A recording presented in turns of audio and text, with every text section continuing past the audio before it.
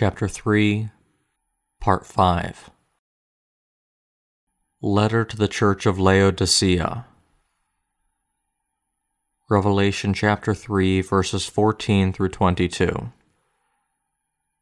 And to the angel of the church of the Laodiceans write, These things says the Amen, the faithful and true witness, the beginning of the creation of God.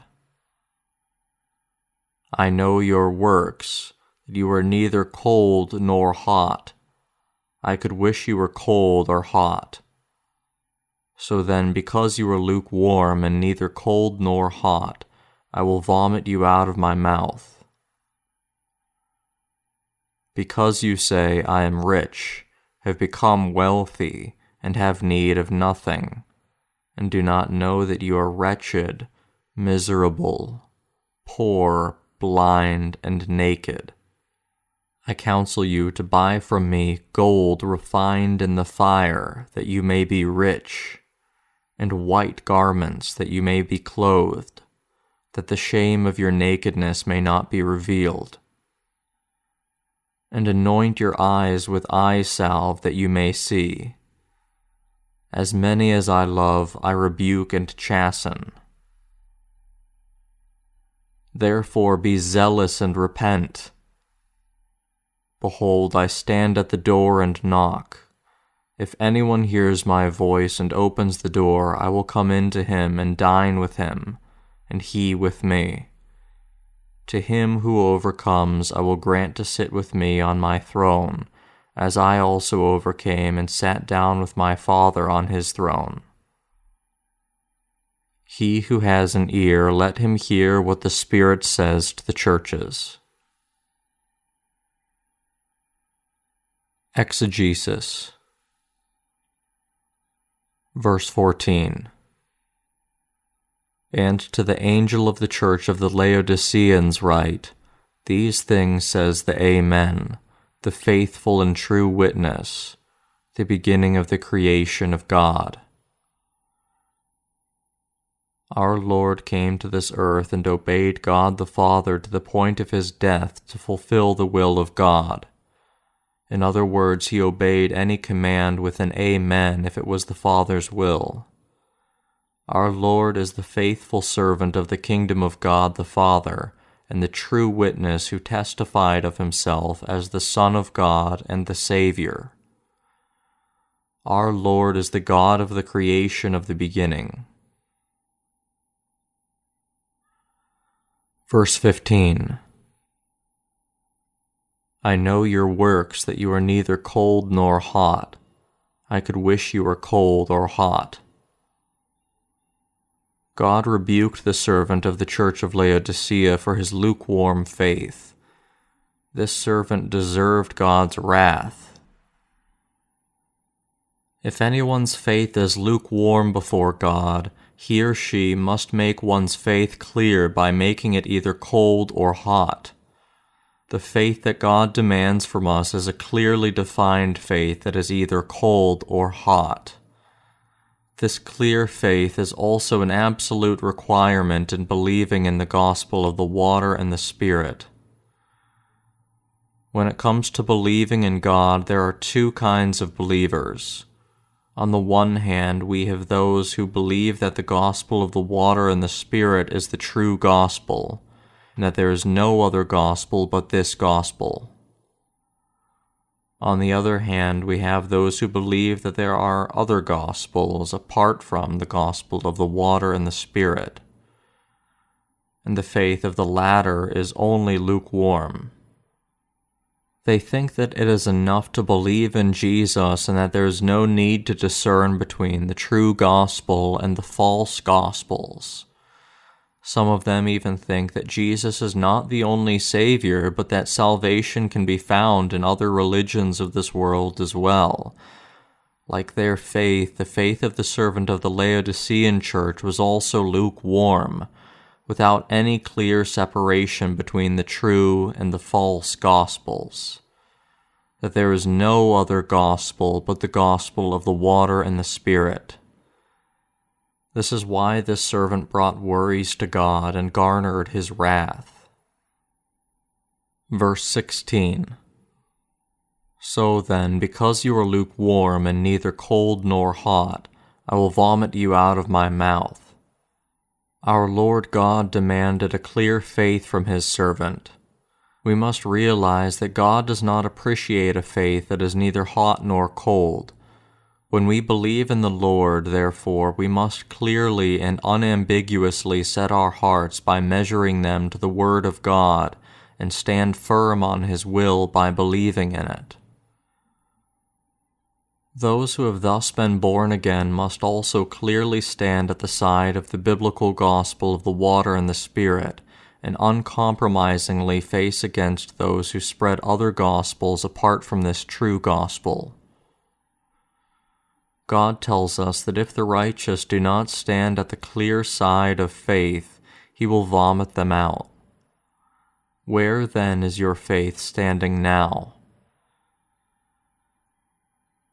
Verse 17. Because you say, I am rich, have become wealthy, and have need of nothing, and do not know that you are wretched, miserable, poor, blind, and naked. Those whose faith in the Lord is lukewarm believe their faith to be just fine, and so they remain oblivious to the poverty of their faith. Because the servant of the church of Laodicea was also satisfied with his lukewarm faith, he too failed to realize just how wretched he actually was. To have clear and definitive faith, therefore, he needed to face trials and persecution for the truth, and go through the battle of faith against the liars. Only then could he find out just how faithless, poor, and naked he really had been. We must all have clear faith before the Lord. Verse 18. I counsel you to buy from me gold refined in the fire, that you may be rich, and white garments that you may be clothed, that the shame of your nakedness may not be revealed, and anoint your eyes with eye salve that you may see. God told the angel of the church of Laodicea to get his faith refined. The servant of the Laodicean church must rebuild the foundation of his faith in the gospel of the water and the Spirit and be clothed in the garment of the whole righteousness. He must also see himself, return, and redefine his faith clearly. He must keep his faith and perseverance, and learn and fulfill his hope by the refinement of his faith. You too must go through heavy oppression and persecution for the gospel of the water and the Spirit, the gospel of truth given by God. Only then can you realize how precious the truth of this gospel of the water and the Spirit is. Have you ever broken your own righteousness of man to keep the righteousness of God earned through the gospel of the water and the Spirit? Those who have broken the righteousness of man know how precious and blessed God's righteousness is.